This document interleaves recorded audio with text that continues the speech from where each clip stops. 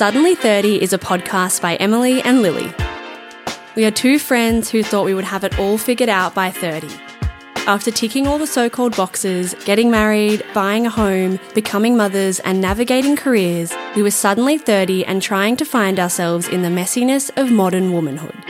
Suddenly 30 will bring you candid, light-hearted and unfiltered conversations about moving through careers, managing relationships, transitioning into motherhood and everything in between. I've got this really nervous feeling in my tummy. I know, I feel sick. Are we recording? Yeah, we're recording. We've got a huge announcement to make. Sorry, I'm eating home. I feel sick because we're going to Taylor Swift tonight. The way in which we got tickets, I feel like we can't even say. It feels like the mafia. No, we can say. A listener, somebody that listens to the podcast, messaged us. We think. Well, why else would she just message us? Yeah, she must. She messaged us. Hello, if you listen to the podcast, thanks. But if you don't, thanks as well. I don't know how you found us. Yeah, well, she messaged us through our podcast Instagram saying, "Hey, I got really last minute tickets. I sold they were really expensive, but I sold my kidney for them. Yeah, I feel like I've sold my kidney. I actually do. We did. That's how much they cost. Yeah, but that's what Swifties do. Swifties, we're true Swifties. We're true Swifties, and I cannot believe we're going. We're wearing the bracelets. You can hear them. Yeah, we need to make more. Yeah, you need to make more. I'll see how I go today. I actually run out of string, so I need to get some more. Oh. I'll get it from the shops today. Well, when I went to the shops yesterday afternoon to find some rhinestones, diamantes, just vibey stuff for the concert, everything was sold out. So every $2 shop, all the bead kits were sold out, and then diamantes were thin, like they were running thin, and then I saw iron-on glittery numbers and stuff. Obviously, I wanted to get T or S or 1989. No, those numbers and letters were sold out. Yeah, so you just know that the Swifties are out there. Yeah, they're everywhere.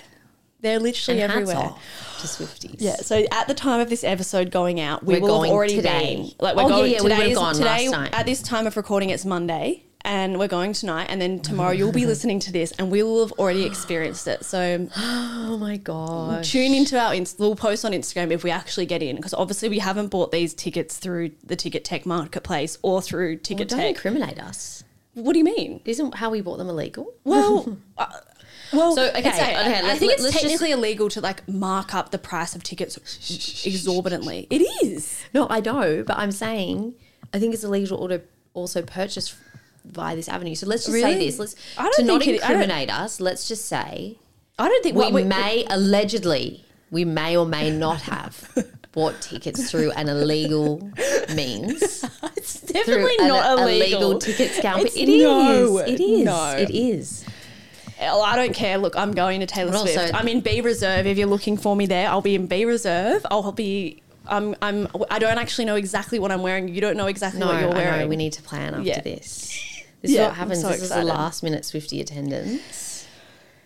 So good. I've got that sick feeling when you used to go to festivals back in the day, Splendor in the Grass, big day out, and you'd just be all jittery and shaky the morning of. I feel sick with excitement. That's how I feel. I feel like I'm 21 again. Yeah, but only we're not starting to drink at 11 a.m. Yeah, we would be what time is it? 9. We're driving. I'd be putting on my makeup right now. It was big day out. I'd be putting on my makeup right now. Remember when you used getting to on the party that? bus. Yeah. God. Awful. God awful. God. I wouldn't mind a Hummer. Could we get a last minute Hummer? Do you know anyone? No. I don't know any layman Hummer drivers. I'd be happy with just maybe a convertible even. I mean, you just...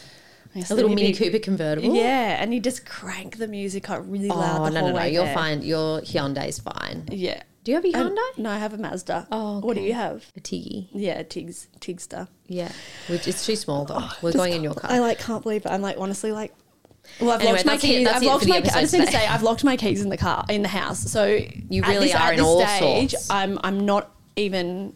We don't even have a vehicle to get there. We can take mine. No. I've this morning when I left, I literally just shut the front door with the keys inside, and there was no way back in. So. It's been a morning. Okay. It's been a morning, but it's going to be a night. It's going to be a night. Because it's all too well. Okay, we're not putting that in because that's my horrific voice. No, well, I don't care about horrific voices. I love them. I know. Okay, I've got a question. I don't know how it gets better than this. You take my hand and rub my head first. Fearless. Oh my God, okay. What are we going to do if we have someone, genuinely, I'm asking this, if we have someone screaming psychotically behind us? I'm going to turn around and be like, come on. Like, I'm a Swiftie. Because I'm a Swiftie. We all love the music here, but we cannot hear when you are literally screaming. Yeah. Like, I don't mind screaming as in, like, singing really loud, but when people are going like this. But, like, people are literally doing that. Oh, no. And just, like, contain yourself. Like, go wild, but don't be having a nervous breakdown. Like, I have a sore throat just from doing that one little yell. Yeah, save it. We're going to whisper the rest of the episode. It's going to be an ASMR episode. So what else do you want to talk about today before we get into today's amazing episode? I've got a couple of gripes. What? Because after I think it was last week when I said I'm going to try be really positive because we had some feedback that I sound like I'm miserable every week. And then now I've had feedback. I need to just be me. Now I've had feedback that they miss the negativity. Who's is it from the same person? Yeah, and a couple of others, yeah. Who? Messaging being like, oh, boring. Like, I don't like it when you're all trying to be positive and happy. Oh, so people are vibing negative Lily. Well, guys, I wouldn't say it's negative. Like, I don't think I'm being negative. I think, is it negative? Am I negative? Am I just not self-aware? Hey, I think just be however you are. If one day you come in and you're negative, be negative. If you're in a bad mood, be in a bad mood. If one day you come in and you're happy, I've ever once been on a bad mood on this podcast. Have I been in a bad mood? No, you've never been in a bad mood. But I'm more meaning like, you know, if you've had a bad morning, obviously we're going to turn it on. We're going to not be like sit here and be like, but it's okay to be like, yeah, I've had a shit morning. Yeah, but apparently it seems some people think I've had bad weekend after bad weekend because every time we talk about our weekend, I'm like, oh. But I do have some gripes. Or it's not even gripes. It's just things that I've been thinking about and I wonder if the consensus is the same, okay? Number one, natural deodorant. Can we be done? Okay, I have tried every single little natural deodorant. Yeah, I've tried No Pong. I can hear everyone going, oh, have you ever tried No Pong? Yeah, I don't want to rub it in my fingers before I put it on. Sorry, I don't want to put it on my fingers. Why does everything you end up saying sound dirty? It's not. I don't want to rub my fingers in it. No, but like I hate that you have to put it and then it's all stuck under your nails. Like I've got long nails. Like we always say, it needs to be convenient. Yeah. Yeah, so I've tried every natural deodorant known to man. Expensive ones, and you cheap stink. ones. You still stink. I fucking stink. And I'm sorry, if a bit of aluminium is going to cut 5 years off my life, but I'm going to smell fresh for the rest of my life, I'm happy to die 5 years early. This is just ridiculous. Yeah, no, I'm... And no offense to everybody, but if you're wearing natural deodorant, you fucking stink. You do. Like, I must say, I'm smelling people. I've been trying a natural deodorant for probably the last 2 months. And I have never noticed. I've never smelt so smelly in my life. Okay. I've never noticed. And I actually said to my sister that I'm like so sick of this. Like I'm sick of stinking. And she said to me, when you come over tomorrow, you are not allowed to walk through this door unless you're wearing Rexona. Can she smell you? No, but she just knows that I'm... You'll keep talking about being smelly. Yeah, like other people probably can't smell it, but I can smell it on myself. Yeah. And also like when you're sitting at your desk and your arm, like you lift your arms up and you can just sort of, it's wafting. And why do I have to go about the world being self-conscious about a stench? No, it's and not let's worth just stop trying to make fetch happen with natural deodorant, okay? I actually also saw on TikTok a really good hack. Well, it's not even a hack. See, why do we have to hack it? Just rub the fucking Rexona on. No. It's a hack. It's a cleaning hack for cleaning your underarms. Oh, here we go. And it was base it in bleach and then get Botox in it so you never sweat. No. It was, so usually when I have a shower, I use like pump soap. Mm-hmm. And so usually I just like rub it on my hands, wash all my body, whatever. But this girl was saying that she's found the ultimate cure for stinky pits. It's called Rexona Roll-On. And she basically says that she uses a bar soap. So she gets the bar soap, washes her underarms with bar soap. What's the difference? Well, because I think it's because you're like rubbing the actual thing on your underarm. And then she gets a washer, like a face washer, and wipes the underarms, like actually properly cleans them, and then she does another lot of sounds bar like soap. It's admin issues. It sounds but now I keep a washer in the shower, so you've been influenced. I've been influenced, but I must say I've still been using the natural deodorant, so it's not.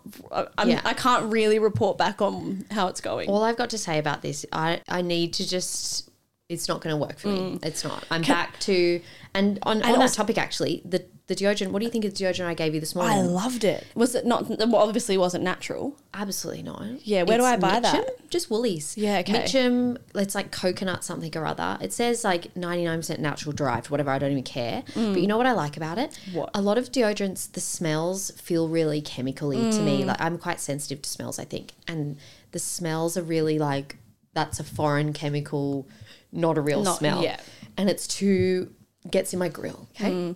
This is just really subtle, not coconut like Sol de Janeiro bum bum cream or anything like that. Boom boom cream. It's bum bum. Anyway, like everyone's afraid to say bum bum. No, it's just I'm not like afraid to say bum bum. I say bum bum every day. No, as in, but yeah, it's just far out. Can I just say another thing about deodorant? Yeah. I hate spray on deodorant. Same. I can't believe people still use it. Like it gets in your nostrils. Like You're inhaling aerosol. Yeah. And it leaves those white things. Yeah, it's so awful. annoying. It's so annoying. Yeah. I've recently gotten Dan off of that. I've just said, we're done with this because he would spray I it. don't know how men would put on roll-on under their hairy pits. Because if you get a liquid one, Yeah, right. then you just really got to get in there and it you gets really in got there. to, you got to get into all the nooks and crannies between the hairs. Yes. Oh, thank God we're not boys. So anyway, that's one Great, love it. And I felt like I needed to vocalize it that please don't judge me. I'm not wearing natural deodorant. And I I've know got that the much risks. aluminium in my feet. I can't even lift them up off the ground. I can't walk because I've got so much aluminium. in my feet. I don't need to know about the risks. I'm well aware of the risks. Yeah. And also some of the people talking about the risks, they're vaping. Why are you worried about deodorant harm when you're vaping? Yeah. Anyway. Shut up.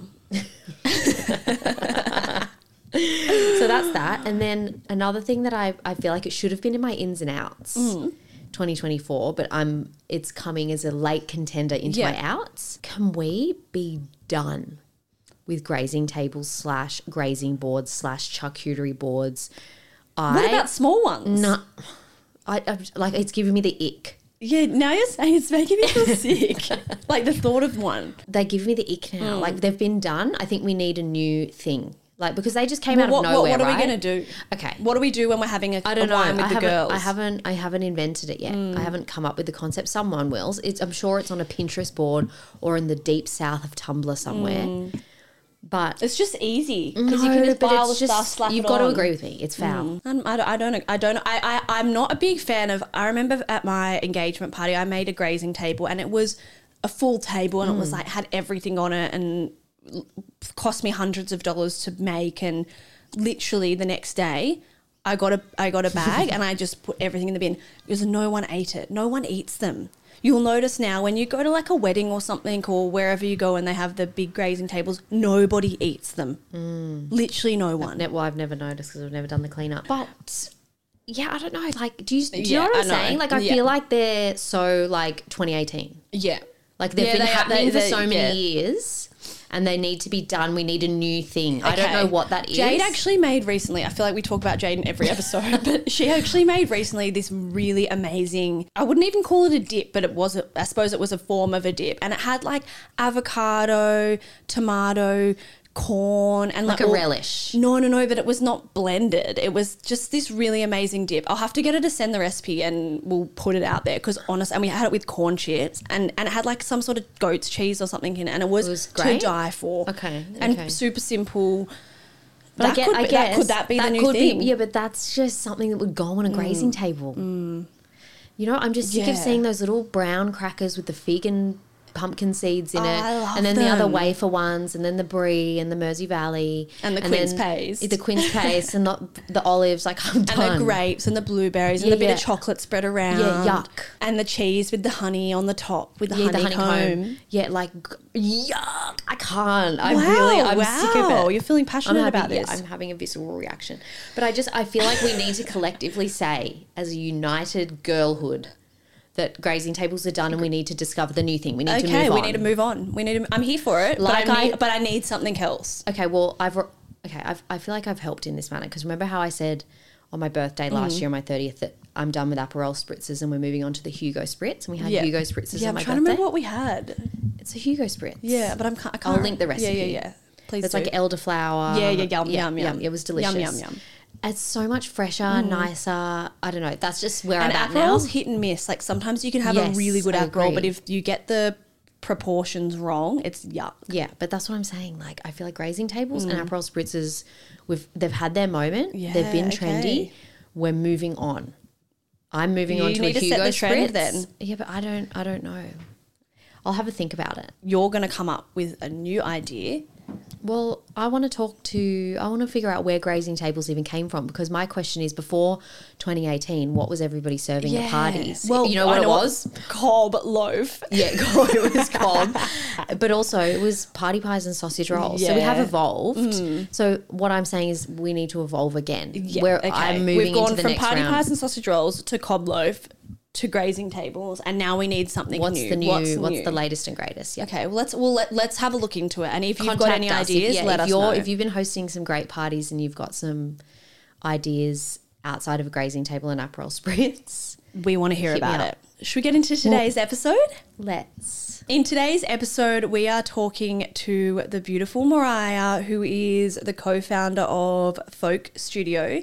We talk all about her starting her own interior design business, making the jump from working full-time into running her own show. And she's an absolute, I don't want to say girl boss, but she's honestly, she's so inspiring, and she works really hard, and she creates the most beautiful spaces. And we just have a really fun chat about the realities of building a business. And I think it was really good as well to just hear an honest experience of what it's like going in on your own and what success looks like. I think a lot of people, when they see someone started their own business, whether it be in interior design or anything, any of your own businesses, you might look and go, wow, like they've been an overnight success, or wow, like they're immediately, earning enough money to leave their job and things like that. But she kind of talks about how long it actually takes and what success looks like, and some of the tips of practicing patience and things like that. And it's just a real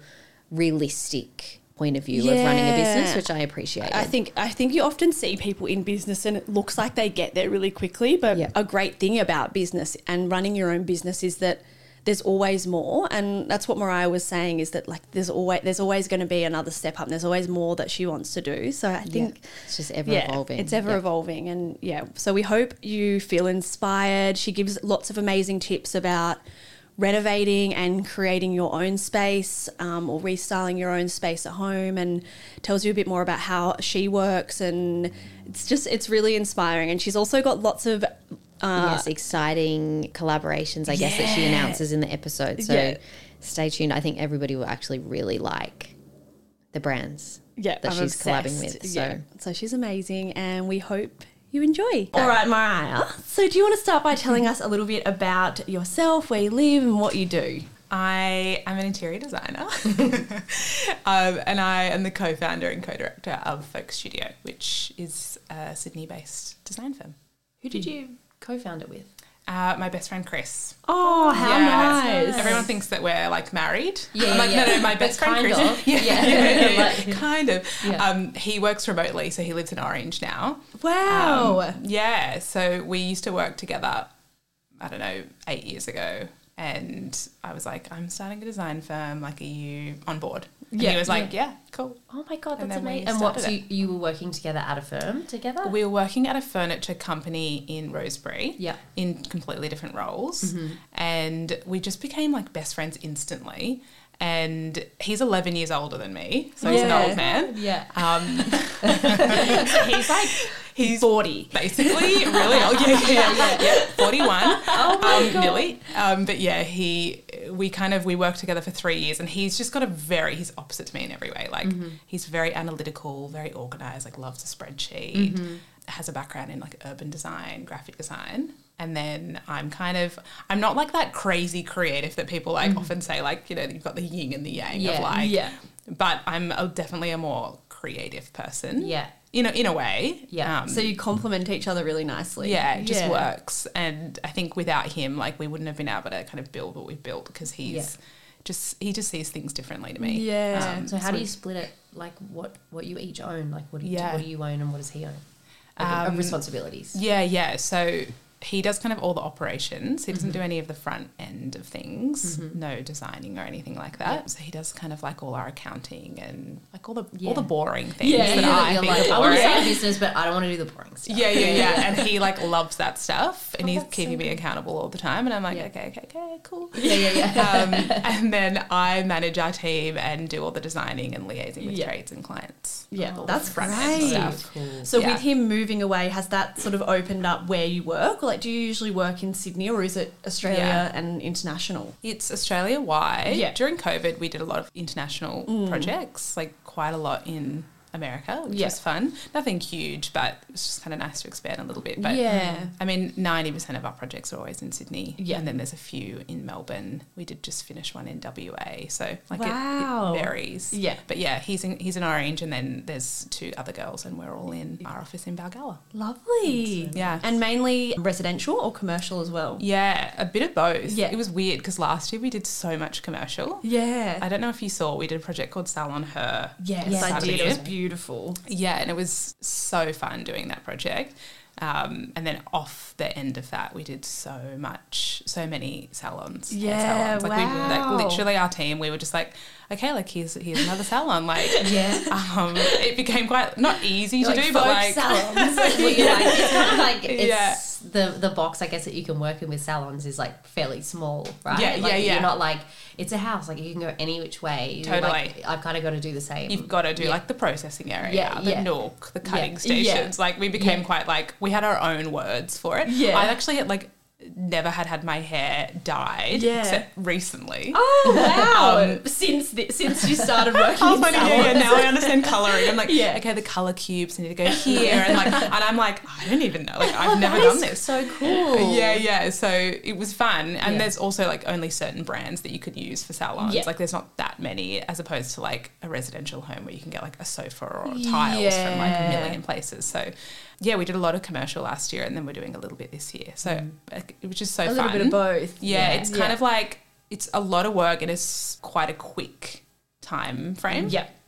But it's, I think, less emotional because it's not someone's home. Yeah. So I think in that regard, like, it's a little bit easier Yeah. for me anyway. Yeah. Yeah. Sort of to get decisions out of clients and things like that. Yeah, I think so. I think when you're doing a residential project, you're thinking about like how that person lives now, how they're going to live in 5 years. It's very collaborative. It's usually quite long. It's maybe 6 months of planning with the client, and then like construction. So it's, for instance, the project we just finished, we started the project when she just found out she was pregnant, and then finished when the baby was 9 months old. Wow. So like such a long period of time. Yeah. Whereas commercial is just so different. And I guess how they're living in the space when she found out she was pregnant to having a 9-month-old is completely different as Yeah. But well. also you wouldn't even know really, like if it's your first baby, you wouldn't even know how you're going to live in that space yet. You haven't actually experienced that. So you kind of need to be the voice. Yeah, for that totally. too. And, we've done it so many times. It's like I know what people need when they have like a newborn and it's funny because I don't have any kids. But I'm like, okay, this is what you need. Yeah. From a house anyway. You're like, not too many stairs and like... Rounded edges on the coffee table. So you'll know exactly what to do in the space. Totally. Well, why don't you tell us a little bit more about Vogue Studio and how it started and what you guys do? Yeah, so it'll be 6 years old. I kind of sound like it's like a child. It's your baby. In June. So we started it when we worked together, and I think for me, like, I always knew I wanted to be an interior designer, which is so weird. But like I used to like go on consults on my street for the kids, and I would like go into their rooms, and for me, That's like, so cute. as a kid, you weren't like, I want to make this look really good for a photo. You're just like, I want them to feel really good. Like I immediately was like, I want them to wake up and be like, it's just so happy, or like for their room to reflect them. So it was like a really innate thing for me always. And like mum would catch me like on the ground, like in the middle of the night with like my legs against the bed, like pushing my bed to the other side of the room. And mum's like, what are you doing? And I'm like, oh, I just wanted to change my room around. So I wake up to a new space. So it was just this thing of like creating a feeling as opposed to like making it just look on trend or look good. So I always knew I was going to have my own company. It was just kind of a question of when I was going to do it. Yeah. So when I get this question a lot, is like, how did you know? And I can't really answer it. I'm like, I don't really know. I was literally just about to turn 24. I was a baby. And I just remember thinking, like, I just want to have a company, like, kind of established by the time I'm 30. Yeah. Like, that's Yeah, the only that's thought like a I goal. remember. Yeah. Yeah. And so we launched the business, and at the start it was like, you know, we didn't know anyone in design. Like I didn't know anyone. I didn't have any like backing. I was like, okay, I'm just going to take the leap. And I left my 9-to-5 job at the same time of like buying an apartment. Like I don't know what I was thinking. I guess like probably good, because when you're younger you take more risks. Yeah. You're like, what is there to lose? Yeah. We always talk about that it's kind of good to just do these things when you're young, because you're kind of just ignorant to like what could go wrong. Yeah, and that's actually totally. a really good thing. And you're like, I've got Yeah. time to fix this. If I make the wrong decision, I've got But time. I don't even know that you even think like, I'm going to have to fix it. You're just like, of course it's going to work out. Yeah, Just take the risk. Yeah. I'm like, it has to. Yeah. So I kind of found myself like I was working all these like random little jobs to just kind of help support me while, you know, folk was nothing. Yeah. And then I think probably the key is like I've just been really patient. Like even, you know, I'm about to turn 30. I'm like at that milestone that I would like think about. And, you know, it's 6 years old. I'm still like, I have so much more I'm doing. Like I'm active. Yeah. Like It I've got still so feels much like to the do. beginning. Yeah. So, yeah, I think I just was like, I have so much to kind of deliver within folk. Yeah. So I need enough time. So that's why I kind of launched it early. And then we kind of started with just this one client that I had kind of at my previous job.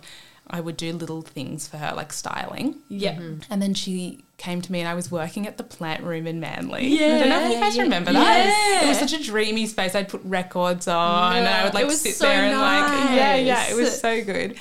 And she came in and she was like, Mariah, like, I heard that you like are starting your own company. Like, can you build me like a house? Like, can you design the house? And I was like, oh, like me? Like, you want me to? Yeah. Have you ever done, like, you'd obviously studied, Yeah, but have you ever done a house top to bottom No, before? especially like a new build is like, as a designer, like what you would work a really long time to get a new build as opposed to like a renovation. Yeah.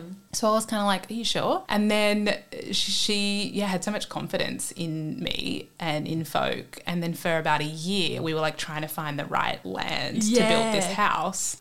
Or actually at the start it was to renovate. And then I was like, I think you just need to build like from scratch because what you want is just so unique. Anyway, a year went by and we found this like plot of land in Curl and we found the architects, and then they found the builders, and we just kind of built this project team, and then that's how Curl House came about. Yeah. And that's actually like kind of like what funded folk for the first like 4 years, because that project was like a 4-year process. Yeah. So that sort Yeah. of really started everything for you. Yeah. But yeah. how did you know, I guess obviously you'd studied, and what were you doing before you started folk?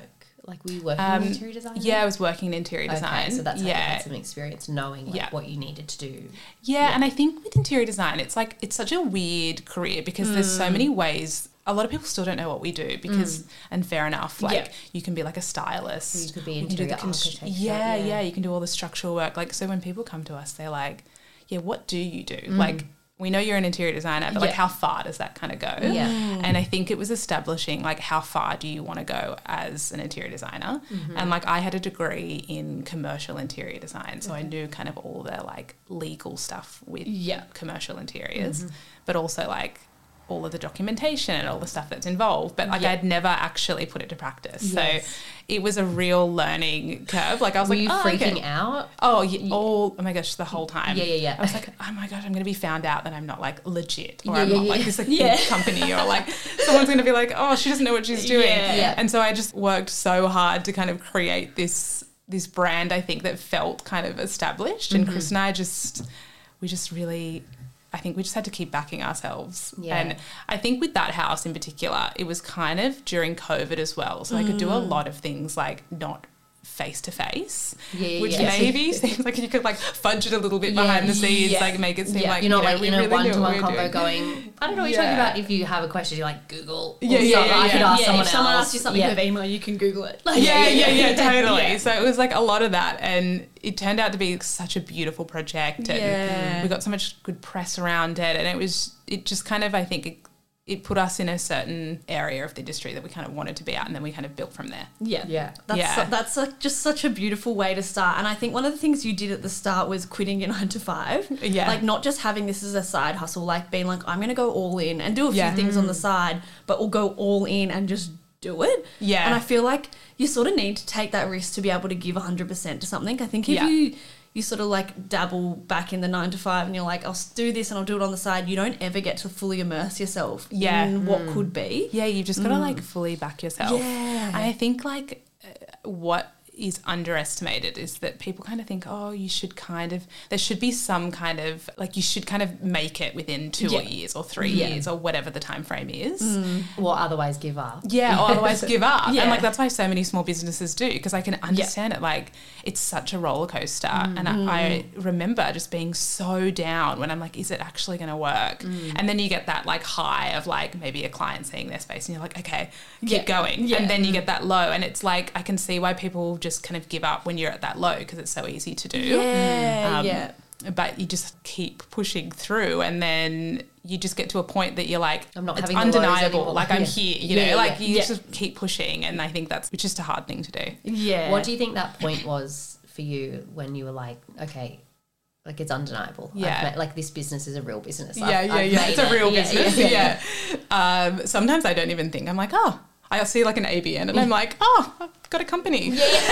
So weird. But I think probably, I don't know, I think every time a client sees a space, I'm like reminded that it's, if I didn't do this, it wouldn't be here, or the house wouldn't be here. Oh, okay. Like when you're taking them through the finished project. Yeah. Which is really nice. It's really personal. Yeah.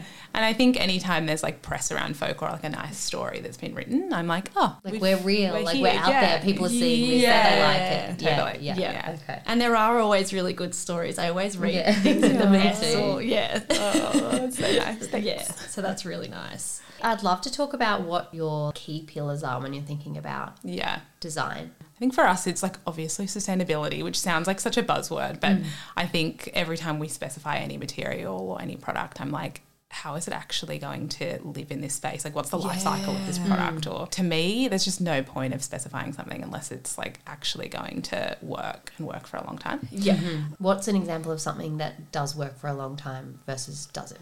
I think anything that's been made with good design, which is, you know, it hits all of those markers. It's like, how is it going to be cared for? Who cares for it? Yeah. How is it made? Like 95% of our product in all of our interiors are all Australian made or designed. Oh, that's wow. So to me, I'm like, it makes me feel so much better knowing that the client can like speak to the supplier directly, or like it's not just this thing that's been shipped and like that's it. Yeah. I think, with that, then there's like durability, obviously.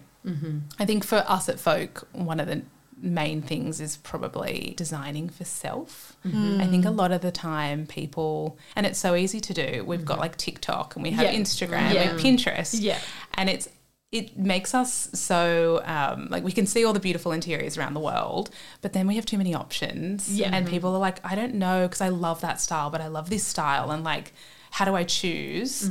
And it's like, just design for yourself. Like, don't worry about the photo that's going to be taken at the end. Like, does it feel good? And it's like that whole Marie Kondo thing of like, does it spark joy? But it's kind of like that. It's like, just design for something that, rather than just like your friends coming over and you picture it like how they're going to use the space. Of course you're doing that, but think about just self. Like, what is it so don't actually think about like a design trend, or don't think about a style. Or like, this person that I really like did this. Like, okay, cool. But like, what do you love about that, and how can we interpret that in your space? It's like clothing. Like, we can see really beautiful outfits and clothes, but you know straight away, you're like, oh, that won't work on me, or that colour doesn't work on me. And sometimes you buy something and you're like, what was I thinking? It looks so good on her. It doesn't look great on me. It's like the same thing with interiors. It's like, just you kind of figure out what your style is, and it'll only work for you in your particular way and the way that you customise it, and like, implement that into your interior. Like, what clothes, what kind of colours or like fabrics do you wear every day? Well, it'll be the same thing with your interior. We talked about this. So do you actually think that's a thing? Because totally. we talk about the style, like the clothes we wear, how it aligns with your interior style. I literally said that. So we had a whole conversation about it like a couple of weeks ago. I said, I swear when I started to really figure out what is my style in clothing, and I started to save like not specific outfits but just like inspiration of like textures that I liked or like whatever it was on Pinterest, I realized that my wardrobe is the same style as my home. I was like, this is so weird. It's like a whole brand. Like yourself is a brand. I'm like, I know what my brand is now. Yeah. I feel like that's really cool though, because some people know their clothing style really well. Some people might know their interior style really well, and it's like, but not know the other. So it's actually a nice way to sort of marry it together and be like, what, like, where do I fit in here? And like, who am I? Well, and if you're wearing like lots of color and textures, and then your house is like white and beige, you're like, hang on a minute, like, well, that just doesn't happen. Totally. Well, it wouldn't happen, but also like if you're going, I love like simple Scandi, but you're like very vibrant and bright, and like what you're wearing and is very loud, and I'm like, really, like, are you really going to be happy in a like simple Scandi home? I don't know. Totally. And people always say, like, when I say that, they're like, well, but I like love this pink sweater that I always wear, but I'd never have like pink in my home. And I'm like, well, what texture is like? Is it like a beautiful woolen, or like what kind of style is it? And like, there's something. It's not just the color. Yeah, it's not just the color. Like, there's something that draws you to that. Yeah. I'm like, is it cozy? Like, when do you wear it? Are you wear it when you're relaxing? Do you want to feel undone? Like, that's the thing we always talk about, like our 3-word method. Like, if it's undone, it doesn't mean like you're in Lululemons every day. It just means like it should have like a relaxed feel to it, and then that can be applied to your house. It shouldn't be like polished and like really clean lines and textures. Like, it can be a bit more like rugged. Like, totally. So like, I think that's like a good way, like a good place to start. I love it. Okay. So if somebody was thinking about renovating or building or even just designing a new room or refreshing a space, where would you tell them to start? This is always a tricky one, because I kind of am always in two minds. I'm like, are you self-implementing the project? Like, are you hiring all the trades, or are you doing all of that, or are you like getting a builder and a designer on board? Because there's kind of two different processes. Paths. But I think, let's say if you're kind of self-implementing, it's just building the project team at the start, and then understanding then what the budget's going to look like and what the timeline's going to look like. Because I think a lot of people kind of sit and mull over like their scope for a while. They like build a Pinterest, and then they're like, okay, I'll do it. And then they realize, the builder that they wanted is like not available for another 6 months, or like, you know, their budget will have to be double. And then they kind of get disillusioned, and then they never do it. And it's like, just build that project team, put the feelers out, and then you kind of understand what you're working with. Because a lot of the time clients come to us and they're like, I don't have a clue what budget I have, and to me that's a really like kind of tricky thing, because I'm like, how? You know, how do you not know? You don't know what's in your bank account. Like, how much can you borrow? How much is in your bank, or how much will the bank lend you? Totally. So it's like building that kind of project team early on. I think be really clear about what your scope is. Like, I think there's a little bit of like, often when someone comes to me, I'm like, okay, I need you to do a little bit of homework, room by room, tell me what you need. Like with the bathroom, someone might say, I need a bathroom design. And then until I say, okay, come back to me with what you need, sometimes it's like, I just need new tiles. And I'm like, oh, okay, well, I was going to like quote a full reno. We were going to gut it, new cabinetry, new mirrors, lighting, like everything. So I'm like, just be really clear with what your scope is. And then at least you can go to a builder and be like, okay, this is my scope. You've got kind of 2 separate quotes from 2 builders. And I often say to people, like, try not to, and you'll probably like nod to this, is like, try not to self-implement too much with like project management, because it's so stressful. If you've got a full-time job, like, having to speak to the plumber, the electrician, the builder, the carpenter, like everyone is just too much. And I think underestimated. I asked my builder to do that. Like, we kind of split it in half. I remember feeling like I was like, I could literally be on annual leave right now, trying to manage it. It's the same when you're buying something. If you're buying a property, you feel like you could be on leave or quit your job just to answer all of the totally. It's so all consuming, and it's like a big timeline thing. Like, I don't know if you saw recently that UK Vogue cover where there's like 40 of the people all in person. All I thought about was the logistics of getting all 40 people in that room is like planning a renovation. Yeah. Like, it's totally. the same thing. Like, when can the plumber come straight after this guy's done the rough-in, and then the demo's happening in this room? Like, it's like that. But that's all I thought about with that. Oh my gosh. I was like that. Yeah, or like waterproofing and like tiling and like just all the little things. Totally. It's the logistics. Like, I think about it and I'm like, that's my full-time job. Yeah. Like, and so I'm like, how are you going to do this, with kids and like a job? Because I sit here all day answering the questions and like I'm not even project managing. I only make sure that the builder does that now. But I still have to liaise with 10 builders a day. And I'm like, I don't know how you're doing this. So I say to everybody, like, don't underestimate. If you've got the funds, like, just get a builder. They'll project manage. They'll get all of the trades. Make sure your scope of work is clear, and your Pinterest board, like, have a look at it. And often we see like 3 or 4 different styles in there. And like, I totally appreciate that. I'm like, yeah, that's beautiful and that's beautiful. But like, try and figure out what aligns. Like, is it because it's minimalist and then this one's still colourful but kind of minimalist? Like, what is it that are kind of your key things that you keep pinning? Because there's probably repetition somewhere. Yeah. So it's like looking at what inspires you and sort of trying to figure out what your design style is from that. And like, or sometimes me and Lily will save things on Pinterest and then we're like, are we saving it for the lounge, or are we saving it for the texture or the lighting or like, the picture on the wall? Why am I actually saving that?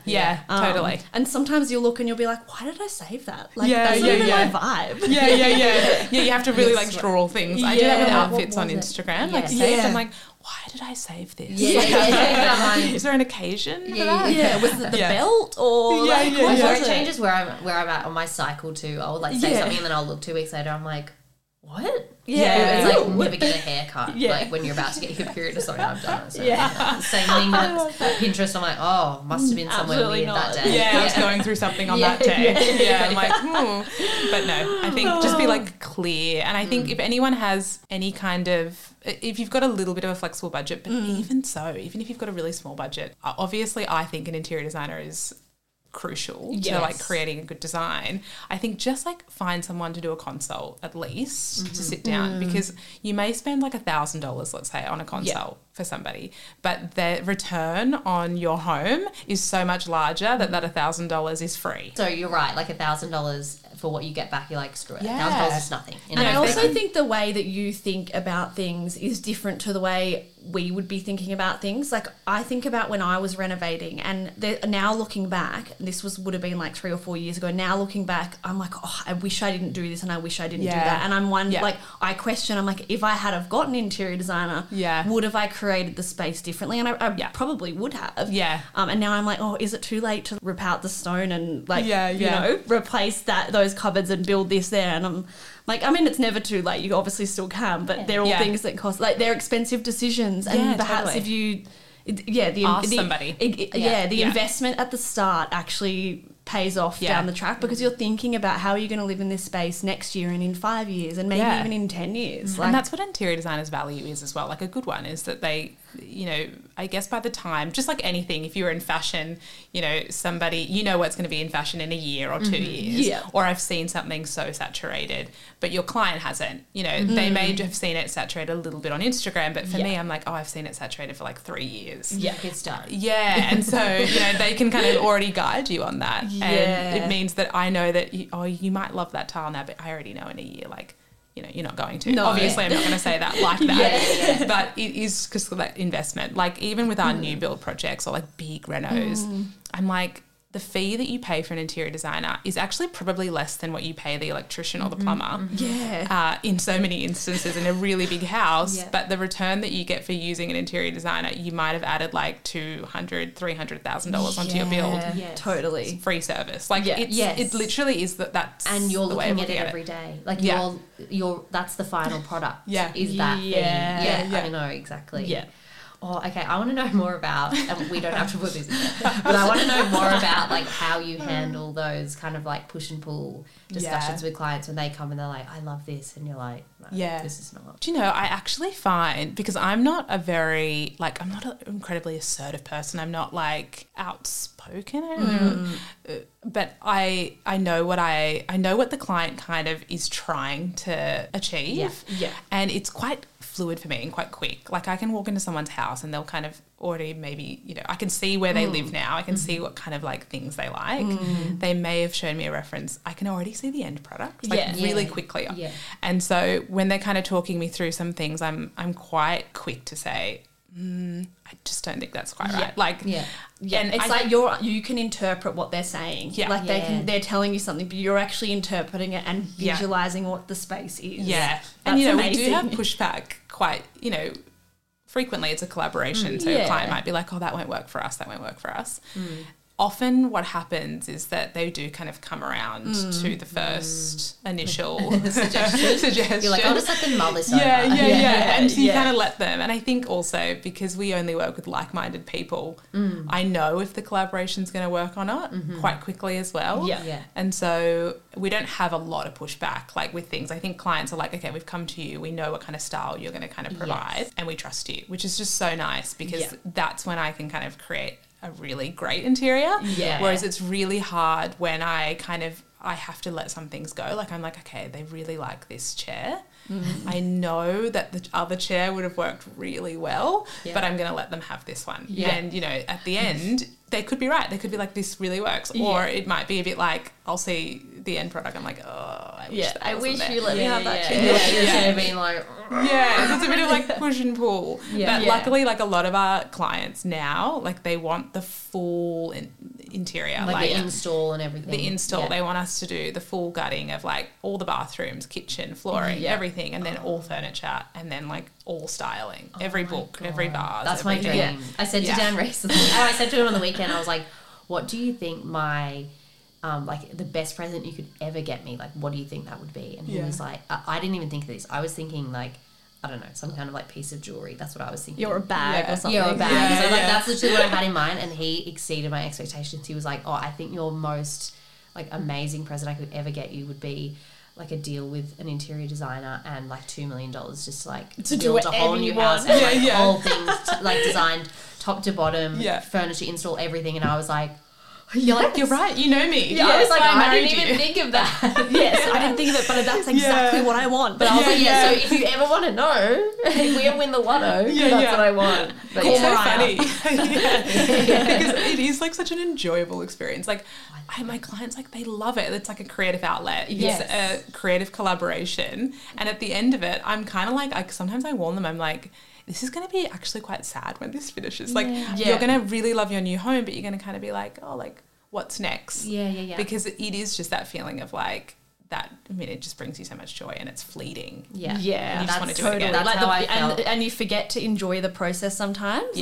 You really got to immerse yourself in the process because once it's done, it's done. And like, yes, you get to enjoy and live in the space. Yeah. But I feel like you forget how nice the process is. I'm not even kidding. That's why we keep inviting Jake back, our builder. So he did the house and then I cried when it finished. I was like, really like, I'm going to miss having you here every day. I love you. Literally 6 months later, I got him back to do the front porch. I was like, I just need you to come back. Like, we need to do this. And then I saw him at a wedding on the weekend. He's like, when am I coming back? I really miss being at your house. I'm like, should we do the fence? Like, should we do something else out the back? Like, I just want to do something else. I want to go through that process again. I'm like addicted to it. Yeah, I think. it is addictive. Yeah. Like I actually say to my clients often, I'm like, as much as I want to do everything and be the control freak that I am with your home, you're going to live in it and there's going to be things that you want to do and like you want to evolve this. You'll want to style this. Yeah. Like let's leave this wall and then we can do artwork later or you can just do it yourself. Like, like you're going to want some outlet. Yeah. And a lot of the time the clients, like they are creative, but some of them are like in corporate jobs and they haven't ever had something creative. So this was like their main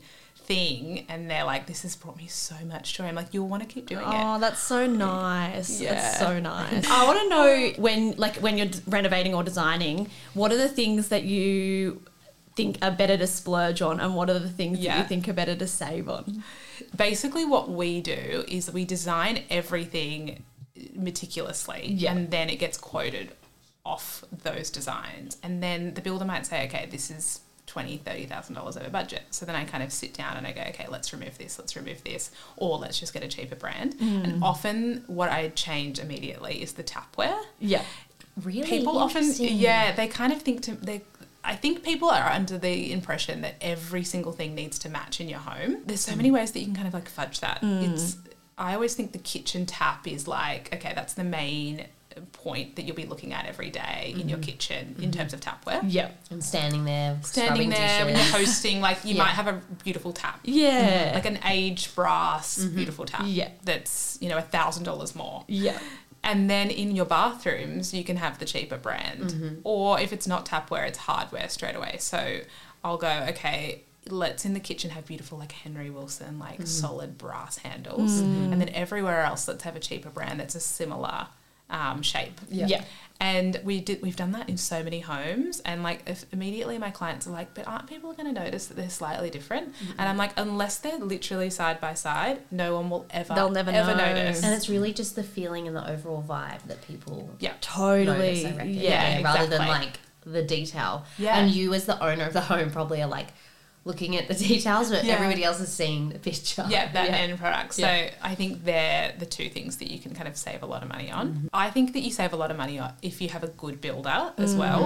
And like I said at the start, like I think if you actually talk to someone just about putting together like a little bit more of a flow or a scheme, because, you know, if you haven't chosen certain things, a lot of the time the builder will get on site and he's like, you know, where's that pendant?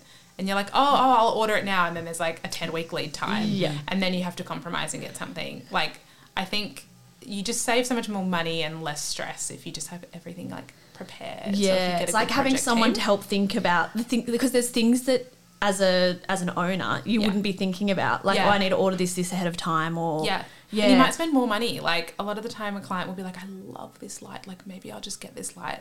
And I'm like, okay, well, that'll bring you $10,000 over budget. Like I'm here to be like, no, yes, no. Yeah. And then I'm like, I'll find that and I'll find it for half the price. Yeah. And like, that's what you're paying me to do. So then you save, you know, thousands of dollars on. Yeah. And so I think just getting the right people, or just like doing your research and seeing how you can kind of, you know, move things around. Yeah, I think tapware, hardware, easy ones. Yeah. I think lighting is where you splurge. To me, I'm just like all about just good wall lights, floor lamps, like different zones of lighting. I can't stand, like when I go to a house and they're like, something's missing, immediately I'm like, it's because you only have downlights. Yeah. Like, where's the source of lighting? That's my biggest regret. Yeah. You know, is what I did with the downlights. But I think I'm going to fix it this year. You can fix it. Yeah, you can easily fix it. I mean, hate you've them. got brick walls, so like a bit tricky to get like. Well, out there it's not. Oh, cool. Yeah. Amazing. Yeah. One of the things Lily did in her house was like when she knew she was going to put lamps in, and she knew she wanted the lamps to be like a part of the lighting, so she made the lamps be connected to the wall switch. And I'm like, cool. that is love that. Which I'm like, so because I feel like I have lamps and I'm like, I have to like get down behind the thing to turn it on. I'm like, this is just not practical. Yeah, in my bedroom, I haven't even got the bedroom lamps yet, but like because that will happen one day. But I've got the thing there because I hate downlights in the bedroom. Like I never want to be like in the bedroom. So I want to I have them in there just in case, but I just have the switch so that at night I can just like turn the lamps on at the wall and like get into and then bed. you can turn the lamp off when you don't have to get out of bed. Yeah, but it's been a year and I still don't have lamps. Yeah, so it's there for when we're ready. Yeah. You've got to leave some room. I know. Yeah. And I think the other thing is, like, I'm so big on good tiles, but it is such a splurge. And I think people are like, oh, I don't know if I'm going to like it. Like, it's a really hard thing to change. I'm always big on, like, a feature tile then.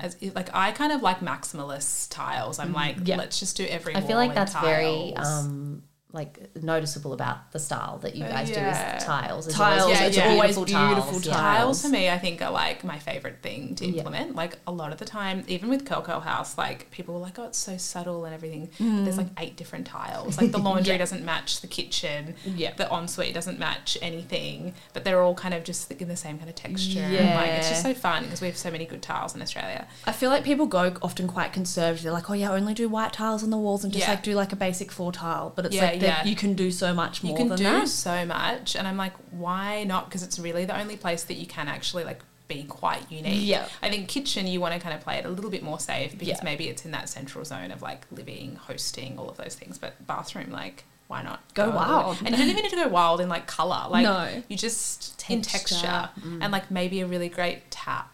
Or maybe it's a really great mirror. Like whatever it is. But I think splurge on tiles and at least just do like a feature wall, a feature tile, and then everything else can be boring. You can always just change that wall Wall tiles are so easy to change if you need that's one to. of the scary things I think about bathrooms. I feel like once you put a tile down, I remember my husband was like to me, like, we're not doing the bathroom again. Like, and I know you would have said, like, I want to redo my bathroom, but like it's an expensive mistake. It really is. I'm like, I wish someone spoke to me before this. Like, I'll go into a bathroom and I'm like, oh. Or I want to know another one. I guess we've kind of touched on this, like how to discern between a good and a bad supplier or a trade.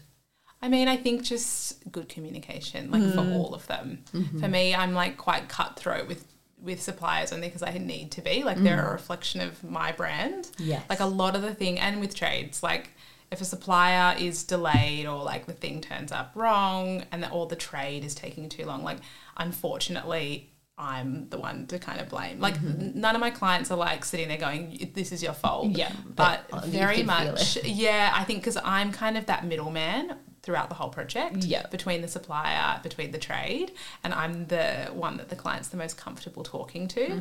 And so it just kind of falls on me. So I'm like very critical with who we use. Yeah, because you obviously it reflects you and your business. Yeah. And just even if there's the same product, maybe one is even going to be quicker and I won't use them even if it's like 16 weeks as opposed to 4 if it's going to be too difficult. Because also I've worked back end before and I'm like, I know what's possible or I know that you're just ignoring me. I'm like, hello, like quick turnaround here. Like, so quite critical with who we use, which I think is like the good outcome of every project. And obviously a good thing about working with someone like you, like an interior designer, is because you've already established those relationships. You already know how different companies and suppliers work. So you can work around the crappiness. Like you're like, no, don't do that. Go with them. Often when someone says like, what do you do? I'm like, I'm literally just the yellow pages of every supplier and every like material there is. I know. And I'm like, okay, so this is how much money you have. Then like my brain's going, okay, like it just starts filtering. You're like, you can't have that, you can get this. And it filters and then it's like, okay, you've got these 2 options. Oh, I love that. What is one of the biggest mistakes you've made in design, or one of the biggest times where you went, oh God, this is bad? Oh gosh. Throwing in the hard one. I know. Any client listening is like, is that my house? No, Chris would also be like, oh, Mariah always makes mistakes. Which I know. No. I think sometimes the expectation, like I think when you have a business at the start, you're just like such a yes person and you want the client to be happy. So I wouldn't really set expectations. I'd kind of be like, yep, we can do it. Yep. And then it would all kind of come crumbling down, whatever it was. And now I'm really like clear of like, this is what I do. These are like the boundaries of like how much access you have to me. I think what happens is that when you start a project and you don't set the boundaries at the start, people think they have full access to you for like 2 years. Texting at all times. Texting at all times, like literally 3 a.m., 2 a.m., like I've had all of it. And I kind of, if I didn't set the boundary and then suddenly set the boundary a year into it, because I'm like, I just can't talk to this person, 24/7, then there was a bit of pushback. So I think like that was where I made a lot of mistakes, like starting the business with every client. It was like, I'm yours. Like every part of me is and I feel like that's really easy to do at the start of starting your business, because you're like, I want you to like me and I want you to know that I'm always here. But it actually ends up coming back to bite you, because you're like, I actually can't meet these needs. I can't meet your needs all the time. And like I'm the ultimate people pleaser. So I was like, I'll do it all. And now I'm just kind of, I've set the boundaries. I think with designers, a lot of the time people are like, I want like a friend, I want a designer, I want like a lot of different things from you. And also because it's such a long relationship, I can understand how that kind of like happens. And even with like commercial spaces, I think a lot of the time it's like, if it's a new brand, it's like I'm kind of coming on and it's like I'm their like company partner. Like I'm the founder of this, and because I'm like so invested in like creating this brand for them, I kind of become that, and I'm like, no, I need to like set the boundary. Like this is what I do. I'm not the builder, I'm not the project manager, I'm not the strata, I'm not like all of these things. And you're not paying me to be your friend. I'm happy to be. I'm happy to have a conversation with you. But like, let's not go out for coffee and like have dinner on Friday night. Totally. I'm like, and even like it's so funny because a lot of the clients at the end are like, I haven't spoken to anyone as much as I've spoken to you. And you're like, You're like, love you, but bye. I'm like, okay. Yeah. So I think that was probably the biggest mistake. It's just like full access all the time. Which I feel like the advice of making sure you're setting boundaries, you can apply that to all different areas of your life as well. I feel like maybe I need to set boundaries with you. And when I was on the phone to each other at midnight every Monday, like ready for the podcast the next day, I'm like, I'm sorry, we're talking at midnight. Sometimes my husband's like, are you speaking to me or are you speaking to Lily? I'm like, oh, sorry, I'm actually speaking to Lily. Like, not you, never you. Yeah, totally. I know, it's a hard thing to learn. And then you're like, why didn't I learn this earlier? I know. Yeah. But I think it just comes with age. And it totally experience does. And when you're starting something new, you like you want to give it everything. Yeah. And also I feel like you learn to, I mean, obviously we respect ourselves, but like you would learn to respect your own time and your own boundaries more the older you get. And like you realise how precious time is and yeah. Totally. You have to. Yeah, you do. You kind of do have to. You're not surviving otherwise. What are the most common asks and design requests that you have gotten maybe in the last year or so? What sort of trends are you seeing? I think that people, I think they come to us because we kind of do this inherently with our designs, but it's like maximalism, but not to the degree of like unlivable and too bold and like not timeless. Yeah. I think we kind of hit a nice medium of like it's colourful in a lot of ways, but it's still pared back. So I think people kind of come to us for that, which I love to do.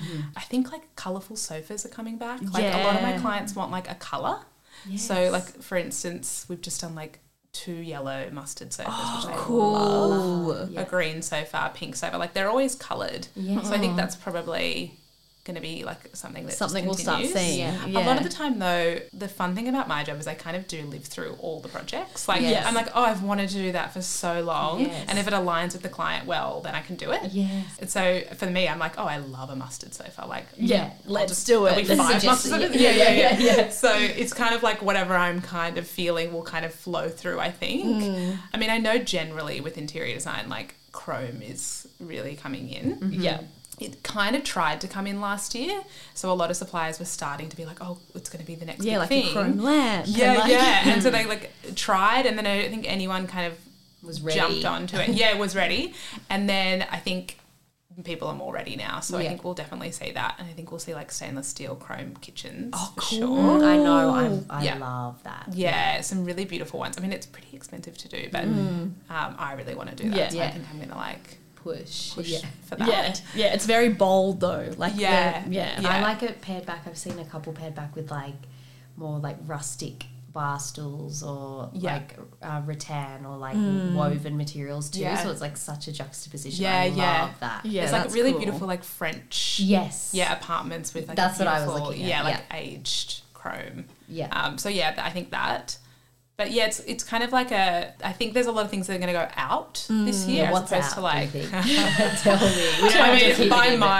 It's so funny because like I think I know trends, but I'm kind of more like I'm if done I'm done with it, I'm not going to like do it. I usually kind of like guide. Like boucle. In saying that, there's some good boucle fabrics, like a mustard boucle, awesome. Like the white creamy boucle, I just can't deal with. I don't think I've actually used it ever in a design. I just don't want to see it again. I just don't think it should really exist. I also feel like the texture of boucle as well. It picks up dirt. Like it doesn't have longevity in the actual material of it as well. Because it's like, I just feel like it's the sort of thing that gets dirty. I just think if it's in Kmart, like it's just not great. If Anco's doing it, you shouldn't be doing it. I don't know. I agree. But again, like love a coloured boucle. A lot of the sofas that we do are like a coloured one. But you Beautiful. don't really like associate it with a boucle. No. Because it's just actually like the texture. And it's more about the colour and it's feel. Like both. So I would say creamy boucle out. I hate dried flowers in interior. I loathe it. I'm like, why is everybody having these dried like pampas grass? And they get dusty and they get so dusty. Yeah, I just think they look. I love it. Terrible. I personally would. It's so funny because I never say these things. Like I'm like, no, like it's fine. And I'm just like, each to their own. But for me, out. Yeah. I'd say they're probably my biggest two. I think biggest no-nos. Biggest no-nos. I think just generally for me, I'm like, if the product isn't going to last, like what is the point? Yeah. Like we have so much access to things now, like cheap taps that are like $50 or, you know, a sofa from wherever, Fantastic Furniture or whatever it is. And you're like, what is actually the point of spending that money? Because it's literally going to last you a year or 2 years. It's like still, like, it's not $20, like it's still hundreds. Yeah. It's going to last you 2 years. But I totally agree. Like, I feel like if you buy something cheaper, you end up replacing it sooner than if you just waited a little bit. And we always talk about like practicing patience and just waited it until you could invest in something a little bit more and you'll see the life of it. Yeah, totally. I think it's just with like the critical items, like that's kind of how like there's only certain critical items in a house that you really need to invest in, and I think it's like the dining table and sofa, and it's usually the two biggest pieces. Like everything else you can kind of like fudge a little bit, not spend that much, but like they're the pieces that are going to get used every single day. So like for the rest of your life in them. And if you can't right now, it's like, okay, we'll get something on Marketplace for the time being, totally fine, and then save for that investment piece. This is why my lounge room is half empty, because I'm waiting until I can get the pieces of furniture. So like you actually have practiced really good restraint here and not diving in and just like buying things straight away. Like my bar stools are coming. I got them from Rachel Danath. Her products are really good. You've lived in the space, you've worked out what you needed, and you've just built on it as you've... I just really struggle with coffee tables. Like, there's no coffee tables that I like that are my style. Unless it's vintage, like old wood, but then they're like $3,500 to $5,000. No, coffee tables and bar stools, I think, are the most lacking products. And actually bed frames. I got Australian market. Yeah. Like sometimes I'm just doing the same ones because I'm like, these ones work, but there's not really any others that like I want tick all the Sixpenny boxes. to come here, but then I'm like not sure about the quality either. Like I'm like 'cause they're, direct to like, consumer, mass produced. Like how good could it be? We're slowly getting there. But they're definitely the hardest things to find. Do you do a lot of custom furniture? Yeah, we do. Like I think every project will do at least one. Like what sort of things are you doing custom? A lot of the time it's like dining tables. Like I love like an organic table coming out of the wall. Or like just even freestanding. I'd say that obviously like all of the joinery is custom. So then we can kind of play around with that a little bit. Yeah, I'd say like desks and things, but we're hoping to kind of like branch out and do more like custom things later. Nice. That's actually a good question. What's next for folk? Where are you going? Love it. I don't even don't know if I can even say it, but I think I can. I don't see why I couldn't. In end of March or first week of April, we have like a lighting range coming out with Nick Mullen. Wow. That's so incredible. I'm so excited because I like love the pieces. They do incredible pieces. Yeah, and it's been the last year that we've been designing it, and like a lot of like if it didn't feel good, we'd remove it. It was kind of a larger range, and then we just landed on 2 lights, and I was like, these are the ones I love. Like I want them, so like let's do it. And Alice McMullen is she's so great, and she's got a really good eye, and we just aligned really well. So amazing. That comes out first week of April, I think, and then at the moment we're just designing like our own range of furniture. Wow. Which I haven't told anyone yet. Oh, wow. So just folk. Hopefully. I'm like, I put this on the record. I'm like, this will make you do it. This will make you do it. Totally. I know. So hopefully if like they all turn out good and like I love them. But I personally love them, what we've got at the moment. Just see how it all kind of like evolves. I'm kind of like, I don't know how I started a brand. I'm like, I'm gonna like start like another identity for these products. I'm like, is it I don't even even know. Folk Studio, or is it? I think it'll be under Folk. Yeah.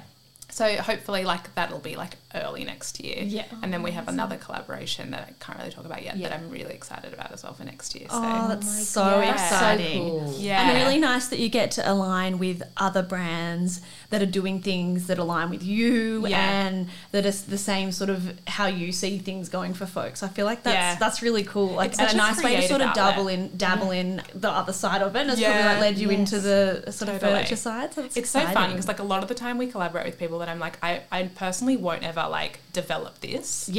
but I really want to, and you do it so well, so like let's do it together. That's like when you did the handles. They were beautiful. The handles, I was like, I'll never have a handle brand. Like, I love what you guys do. Like, let's do that. And then the same with lighting. Like, I'm obsessed with lighting, so let's do that. And then this other brand that we're working with, I'm like, I'm obsessed with all of your things. Like, let's do this. So it's so fun that there's not even like much of a return in terms of like, you know, financial gain. It's literally just a creative outlet for me. And I'll just like sketch something and I tell my team and they're like, oh, so we're doing that. I'm like, we're doing this. Oh, how exciting. That's amazing. Yeah. Great. That's been so, I feel so inspired. Yeah, you are so inspiring. Yeah. You are. You really are. Oh, that's so nice. And you make me want to do another renovation. Same. I'm already like, what can I do? When you've built a great brand. So Thank you. Thank you so much for coming and chatting to us. No, thanks for having me.